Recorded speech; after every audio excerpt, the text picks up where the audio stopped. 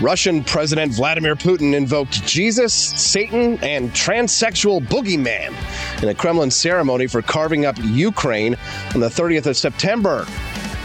Satan, he's the problem. That's why he's doing what he's doing in Ukraine. And Matt Walsh is making similar news and trending the word satanic for calling Japanese cartoons satanic. He doesn't know why, but everything I don't like is satanic. Joining me now to discuss is my good friend, Hannah Cox. Hannah is the founder and editor of Based Politics, co-founder of BasedPolitics.com. She's joining us on the show right now. Good morning, Hannah. Thank you so much for joining us on the show. Morning. Yeah, glad to have you. Thanks for having me, Austin. Yeah, thanks so much for having me. So what was your response when you heard that, Putin was attacking the West as satanic? Did you roll your eyes like I did, or how did you feel about that? Yeah, I did. You know, you and I have different religious backgrounds and views. You come from more of an agnostic kind of background. I grew up in church. My dad's a pastor, but I have to roll my eyes at these kinds of things because it kind of triggers me. Okay. It reminds me of being a kid and like everything that was cool in the culture that I wanted to watch and partake in. Like they actually didn't usually call it satanic then, they would call it new age, but that was the same thing, right? It had like demonic forces behind it. And I'm talking everything from literally like, I was allowed to watch Powderpuff Girls to Teletubbies to all kinds of things. It was always something. And there was this magazine that came out and published called Plugged In Magazine, and it would come out and would rate all the different pop culture things and whether or not your kids should get to watch it. So it just ruined my childhood, and that's what this reminds me of. But I'm betting that you probably were allowed to watch VeggieTales. VeggieTales was definitely allowed in our house. Magic School Bus. There were a few things. Disney for the most part, although the Southern Baptists did boycott Disney for a little bit because they were a little too pro-gay. So yeah, there was a couple of constants, but I don't know. I think this kind of reminds me of, the moral panic that you saw in the 1990s, where you literally had Eminem being put on trial by Congress and video games and people kind of trying to question whether or not music and cultural things could lead to actual violence. You had churches that would have these big bonfires where you would come burn your secular entertainment items to show how devout you were to Christianity. And as a whole, this is the kind of thing that made me want nothing to do with organized religion throughout a lot of my adult life, even though I was still somebody who believed in God and had that spiritual sort of aspect to my life. I couldn't stand the way churches sort of lost their minds about this. And also, I think, prioritize things in exactly the wrong way. These are not things that hurt people. You can dislike things. You can think that they maybe even go against your religion without thinking that they're actually satanic or demonic. And I just think people should be a whole lot more concerned with all the actual evil in the world that is hurting people on a daily basis, right? And then that's what churches should be focused on. I think I agree with you. And, I believe that Putin is very intelligent and that he knows exactly what he's doing when he says things like that, because, he wants to stoke dissent and dissension here in the United States, and he wants to get people on his side. And what better way to do that than to appeal to a Christian base that by, declaring what the West is doing demonic, to attack what conservatives are attacking here in the United States. And by declaring the West to be satanic, it sort of confirms the biases of many American conservatives here who may be teetering on the edge of supporting Russia over Ukraine. I mean, whatever side of the conflict you come down on, it doesn't matter to me here. But I mean, I think that Putin is very good at manipulating people, and there's no better way to manipulate people, in my opinion, than through religion. Wow. Yeah, I think I can't disagree with that. It's often been used as a weapon to try to organize people, to try to control people's conduct, and to turn people against one another. I think ultimately, if you're a Christian, whether you're in Russia or you're in the US, then should be the fundamental you ascribe to. It shouldn't be coming down to in the US are good, Christians and Russia are bad. I think that's very sad. And when we talk about the moral panic in the US, it's really more of a issue. When we talk about it in pertinence to Russia, this is things where you're trying to really rally people up to commit crimes, to murder people, to go to war, right? To hurt people, to take their things. And I think that's even sadder. I hope that, people in Russia see through that. Certainly we see through it here, but, we have equal opportunity offenders, I think, often when you look at politicians who will try to use these kinds of things to convince people that the political enemy is also an enemy of their religion. Yes. motivate people, I think, to be a bit more passionate, and you start to really merge those lines of politics and religion. And I think that's always a really big issue in any country, and it's something we see happen here as well.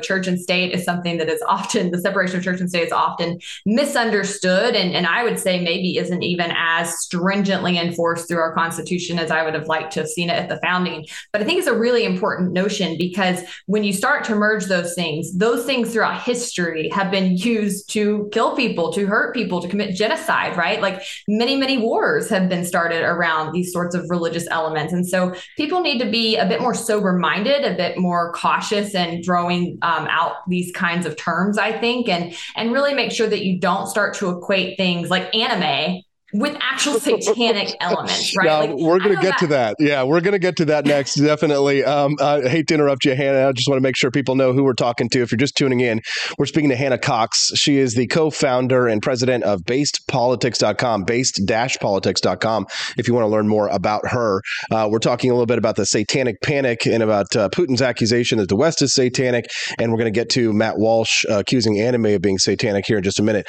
But I want to make one point here very briefly, because I know probably the majority of my listeners and followers are Christians and are believers in God and Jesus and are believers in Satan.